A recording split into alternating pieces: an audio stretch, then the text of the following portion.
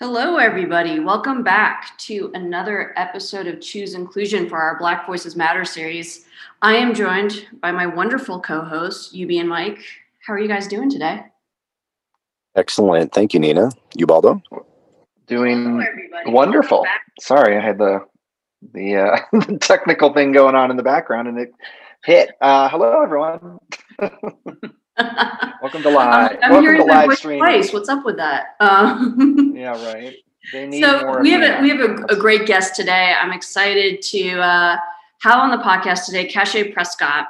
Cachet is the founder of Shift Matters, a virtual inclusion strategist, military spouse, an adjunct professor of psychology at Purdue, and the host of the podcast All Things Unlearned.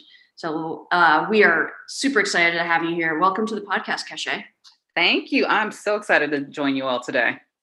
So first question we ask all our guests is, how are you doing? Where do we begin? This is a question I often ask my students at the beginning of our classes too, because there's just so much going on. And, today is a great day, but that's obviously not always the case. I'm feeling the ebbs and flows, the ups and downs of all that's happening in the world with the pandemic and, just the stressors of life and trying to navigate everything that's going on. So today is a very good day. Well, that's good to hear. So tell us about your background. I mean, I just threw out a whole bunch of titles for you, but I think it's always better to hear the story than the titles. So tell us about how you got to where you are and doing all the things you are today. Sure. So I am a social scientist by training, by background. I have a master's degree in sociology and a master's degree in industrial organizational psychology. So that's just the fancy way of saying business psychology or psychology of the workplace. And when I met my now husband, I was in a PhD program for sociology and decided that just wasn't the path for me. I didn't want to become a full tenure track professor at that time in my life. And so, married into the military. So that's where the mil spouse title comes into play. But that definitely has affected my professional endeavors. The places we went to there were just a lot of limited job opportunities for me. And I often tell people the first base we went to, we were in the middle of Montana, away from everybody we knew. And to just get out the house, I was working at Barnes & Noble, which I'm not knocking Barnes & Noble. I love the store. I am a bookworm, so love the store. It just wasn't what I had gone to school for, that's all. And so I swear it seemed like a series of unfortunate events. Every time I turned around, if I got a job, they would lay people off or an office would close or something to that effect. And so I got to the point where I was just sick and tired of being sick and tired. And so that's what kind of opened the door to entrepreneurship for me. It was really this necessity was the mother of invention. And so I decided to explore the possibility of creating a portable career opportunity for myself because they just weren't giving these opportunities to mil spouses at the time. We've come a long way since then, but at that time, it just, it felt like you had a scarlet letter on your forehead if you indicated in any way, shape, or form that you were a military spouse, because people just, they were hesitant because they knew you might not be there too long. And my thought, it was just erroneous thinking because people aren't staying at jobs for, 20, 10, or even 5 years at this point any longer. They're staying maybe 2, 3, 4 years, getting their experience and moving on to the next thing. So again, we've come a long way, but still some work to be done in that capacity. But, my business has kind of gone through iterations over the years, but in the past year or so, I've really kind of focused on helping people just kind of in the way of professional development and personal development and strategy. I'm a strategic thinker by nature. And so I was doing some of that, and then COVID happened. And then I saw the opportunity really to speak about the topic specifically related to DEIB in remote work, because, there was this mass transition to remote work, but not a lot of consideration as to the effects that it would have on the existing DEIB work that had been done in the traditional workplace, and how there needed to be an intentional focus now that it was moving from traditional workplace to, remote and distributed workforces. And as some people are seeing, it has exacerbated some of the issues related to DEIB. So, I put a lot of focus on that because this conversation needs to be had, because again, we're seeing problems that weren't completely addressed before, now being amplified in terms of, diversity, equity, inclusion, belonging, access in these remote workplaces. So what are the unique problems that you've seen come up with DEIB in remote work? Sure. So for instance, just yesterday, today.com, they put up an article talking about the effects that remote work has had on just caretakers and, parents, but particularly mothers, women in the workforce, because generally speaking, most often it is the mother that is the primary caretaker. And they said in just September alone, there were 875,000 women that exited the workforce because, with COVID, it affected everything related to, our kids and schools, and people had to come up with plans to try to make things work for their kids. And oftentimes it is the women that are the ones that are tasked with this, or, the female caregiver, whomever it might be. And again, there were already issues when it comes to women in the workplace before this pandemic. But now, you have this issue of these women being home with their kids and having to play, tech support to their kids who are participating in virtual learning, or having to rearrange their schedules every time the school changes its plan or changes what it plans to do. And then, of course, also try to show up as the professional in their respective workplaces. And also there are the issues of just childcare in general, for those that may have had their kids in childcare. It may have been, in a daycare. If that daycare shut down, then that affects this person's work ability or their plans. Or if they, in some cases, you may have had a family member, or sometimes, it could be a grandparent or something to that effect. But if it's a grandparent, you don't want to put them in a place and space where they may be affected in terms of potentially getting COVID. And so trying to rearrange life and also show up as a professional has been particularly difficult. And they talk about the fact that this is showing up to be the first female recession that we've ever seen. And so that's one way in which it shows up. Another way it shows up is in terms of the individuals that might be neurodiverse. And what we mean by that might be people that may call them, that may have autism or may have ADHD, or, whatever it is that they bring to the workplace. They're being affected when it comes to this transition to remote work in a variety of ways. For some of them, there's some benefits to it in terms of, if you're in your own place and space, it's a comfortable environment. It's an environment that and well. But there could be issues, for instance, if you have autism, where the change in the schedule can affect you in a potentially negative way. Or if you're somebody that might be dealing with issues of, depression or severe anxiety, the increased isolation could be an issue as well. Or if you're someone that deals with issues of sensory issues, or, things that are related to technology, all of these issues are being exacerbated because of the fact that, again, people just hadn't thought of it. It's not that, they didn't necessarily care, but there was no time to plan out anything. We were all kind of forced into this pretty fast, but the point remains that these conversations do need to be had, particularly if you're a company that has 15 or more employees. You have the American with Disabilities Act that you must adhere to. And you have to make these reasonable accommodations. And so having conversations about what these accommodations actually are, I think is key, because when we think about remote work, I think people think about, oh, well, okay, with remote work, we can reach more people and potentially bring more people and increase diversity in that way, which is great, but it doesn't address the inclusion problem. It doesn't address the belonging problems. It doesn't address all those other things.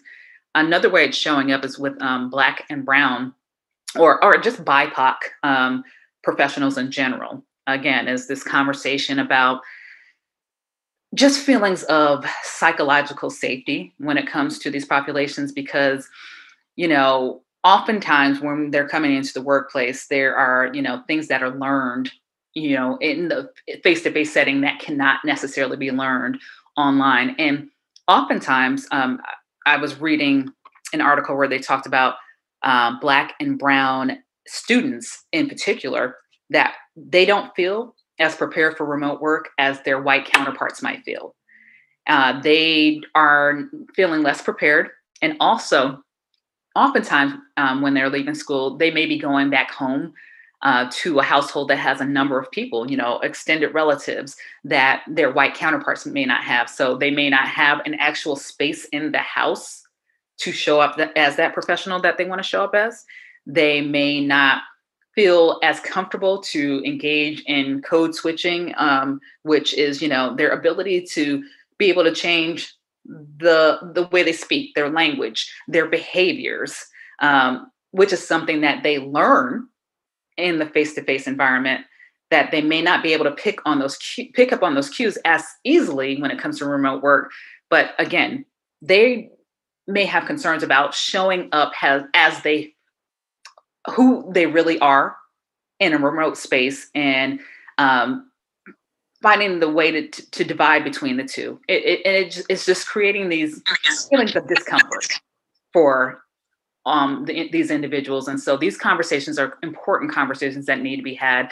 And before we got online, I talked about the same thing for the LGBTQA plus community. Same thing, it's where they're wondering, okay, when I am showing up online, am I able to show up as my full self?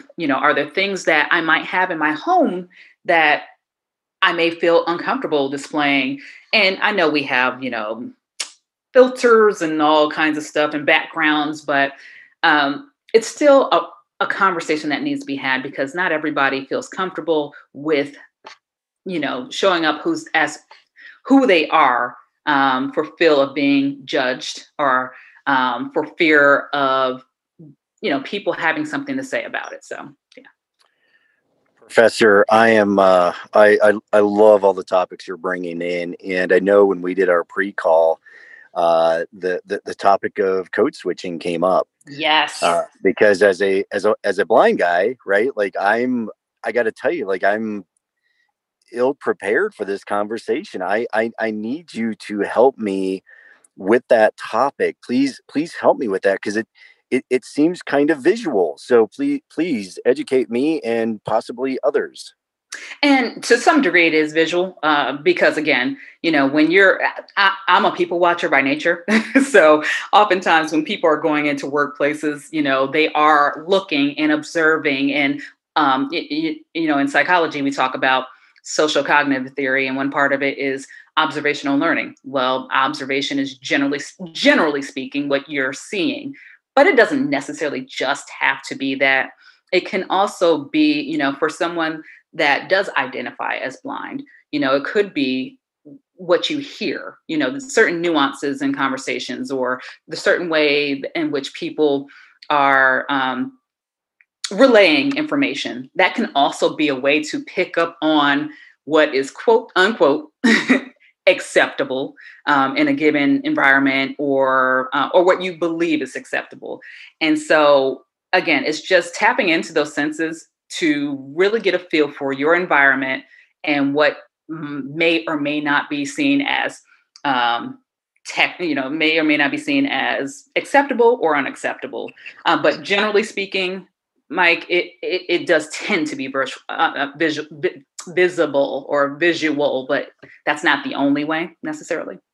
Well, I mean, one of the other elements of it is the way people speak. So, we live in a white dominant culture, right? Absolutely. And so African American vernacular English is a term that is used for the Black community, right? Like that is a common, yes. There is a whole other way of speaking, right? There's a whole other culture of language. And there's subcultures of language that and Mike, you yourself said, you hear a Southern accent, you make assumptions, right? And no, absolutely. That's the same thing with what happens with, I think, a lot of the Black community around African American vernacular English. So they have to code switch literally to fit in within white dominant professional culture. Definitely. And this is one issue that Black females deal with quite a bit. And I definitely can speak from experience because people do make assumptions about who you are, depending on what does come out your mouth. And this is part of the issue with remote work, because if you are at home and you are in a place and space where you may not necessarily have the privacy that, some of your other coworkers may have, you may not have a dedicated place and space where it's just you and, your computer and, your office.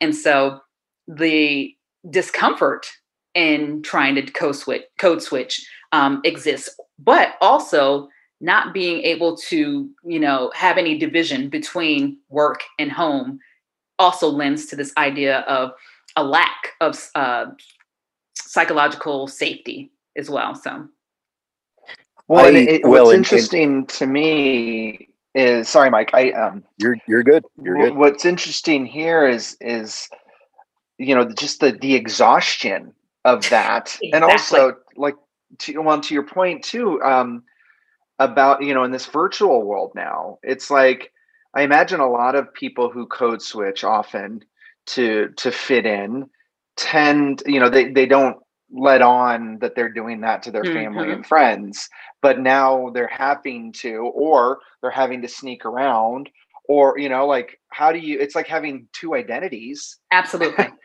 And absolutely. So I can't even imagine like how draining that is. And it is. And that's the issue. It is draining to have to try to figure this out and to navigate it. And another population that I kind of forgot to mention is we talked about just personality and, the old introvert extrovert conversation. A lot of quieter personalities are getting lost in the sauce here in terms of remote work, because they're competing in a different way to be seen and heard in the workplace. That, in face-to-face, that, it's a bit easier to try to make sure that you're heard. But then with the world of remote, it's not as simple. And so, again, this is another group of individuals or personalities that are getting, are sort of, for lack of a better word, being discriminated against because they're not as loud as the next person. And so trying to figure out how to make it so that everyone is seen and everyone is heard. And that's also related to women in the workplace. Oftentimes they're being spoken over in the remote settings. And, they're not being heard as much as they might be in a traditional setting. So there's so many different nuances and so many different areas in which these conversations need to be had. And so that's why I thought that this was such an important conversation for me, and something that, somebody who's worked in remote work for so long that I just felt like it needed to be tackled. Well, and I think how we're, how we evaluate these people in terms of like just interviewing, right? Definitely.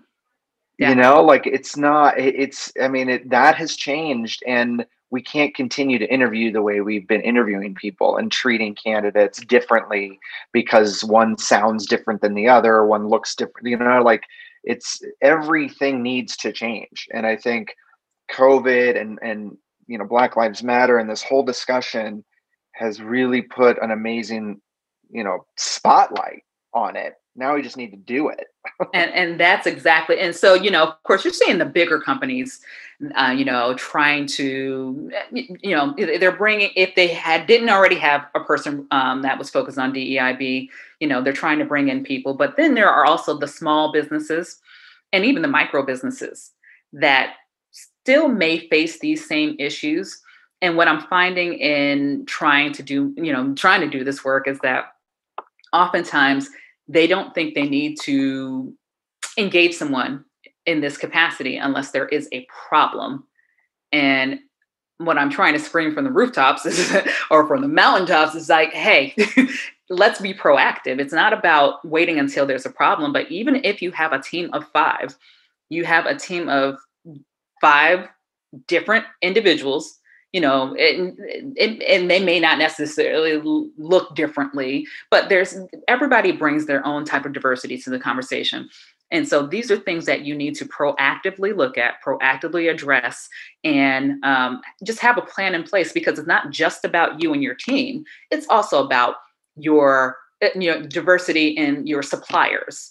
It's also about diversity in the people that you serve. It's that the list goes on, and the many ways in which that DEIB just kind of extends, into your world. It's not just under your quote unquote roof. There's so many different ways in which you need to really be aware of this and have these important conversations. And that's one thing I'm just really on a mission to really make that clear to the micro and the small businesses. It's like, okay, even if you can't afford a person in-house, you can bring in somebody like me, to provide that fractional inclusion support, whether it be for a project or for, just on demand if you have questions, or as your chief virtual diversity officer for 3 months, 6 months, or a year or something, just having that person that you can go to when you have questions, because again, it's about being proactive, not reactive. So.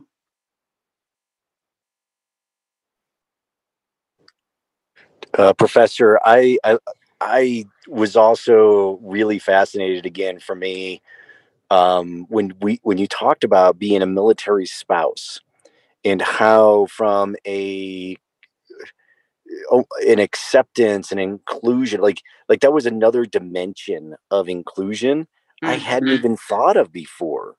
I some of your experiences there, like that just fascinated me. Again, we're talking about faces and races and places and all this different kind of thing. And in this, the podcast is so humbled to meet individuals like yourself, because I hadn't heard of that before. I'd love for you to talk a little bit more about that.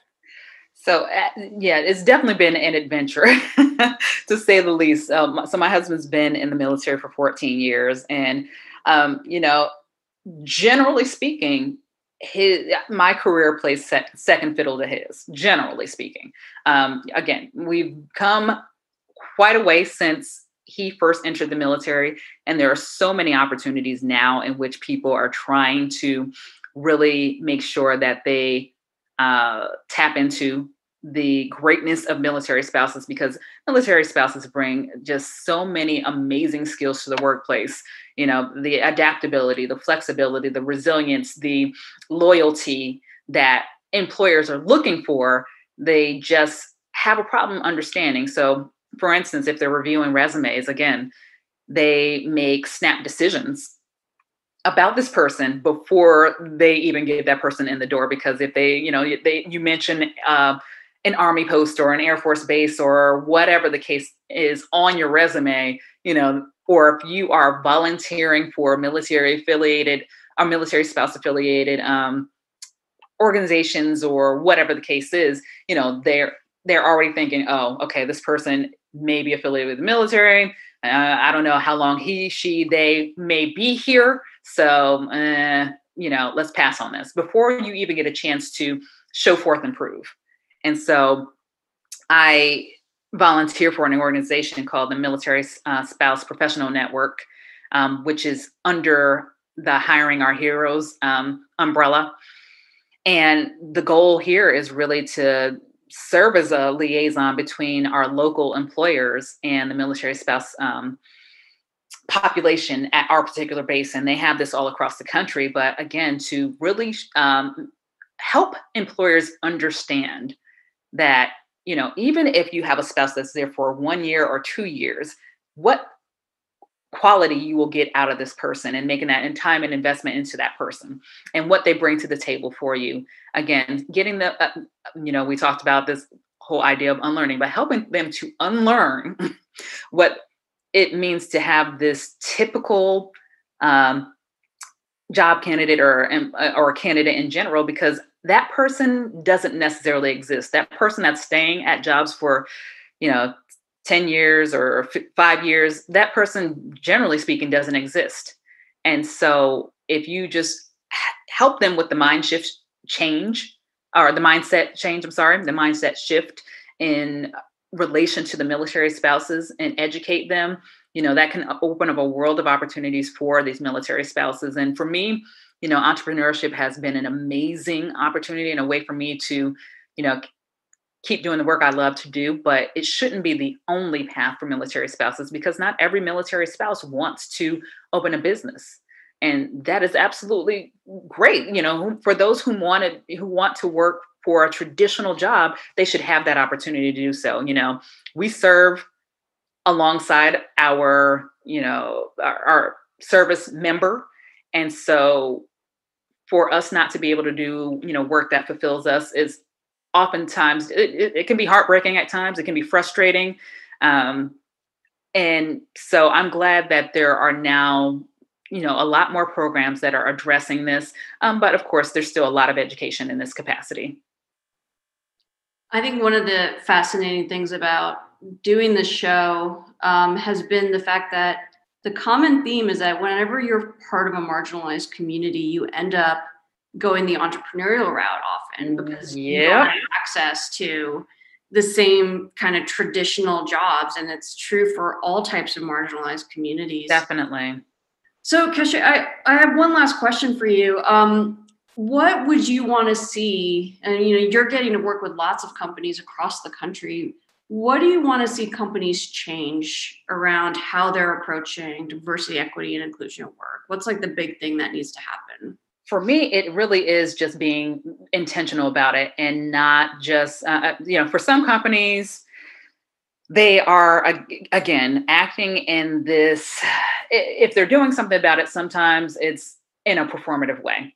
And that doesn't serve anyone, no one in those marginalized groups, and it doesn't serve the company whatsoever. People can see through the performance, and that just doesn't help your bottom line. For those other companies that may not necessarily think it's a priority, it is a priority. Diversity and inclusion in any workplace is important. No matter what type of diversity that may be, it does positively impact your bottom line. And, I know that's what it's about for these companies. But if you don't do the work and have the conversations that need to be had, or make time and space for these conversations, is going to negatively impact, the people that, serve as your most important and prized asset. And that ultimately affects, your effectiveness as an organization. And so I just want companies to really be more intentional about this. Intentional inclusion is the only way to go. It's not something that you can just do a one-time thing, or, hey, we brought in more of whatever group of people, marginalized people. It goes well beyond that. As you all know, it goes well beyond just bringing the people in. You have to make sure that people do feel as if they are equal.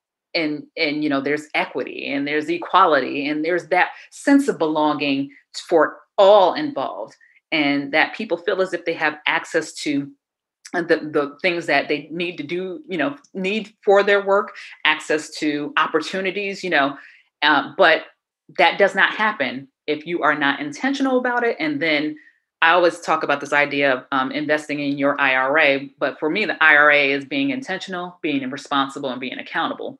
So beyond being intentional, you have to be responsible for the way you approach any of these initiatives that you are putting out in relation to DEIB, because it can't just be a haphazard thing. You have to make sure that you're willing to do the work. You have to make sure you're willing to do the internal work first and foremost as a person, and then the work with your team members and within your organization, and then being accountable for what the results are. Making sure you're really honing in on those metrics, establishing or benchmarking those metrics, establishing metrics, and seeing, where there may be problems, where there may be deficiencies, and keeping a regular tab on, what's working, what's not working, having conversations with people, and bringing those the diversity of ideas, the cognitive diversity into your workplace. So when it comes to decision making, even simple things like decision making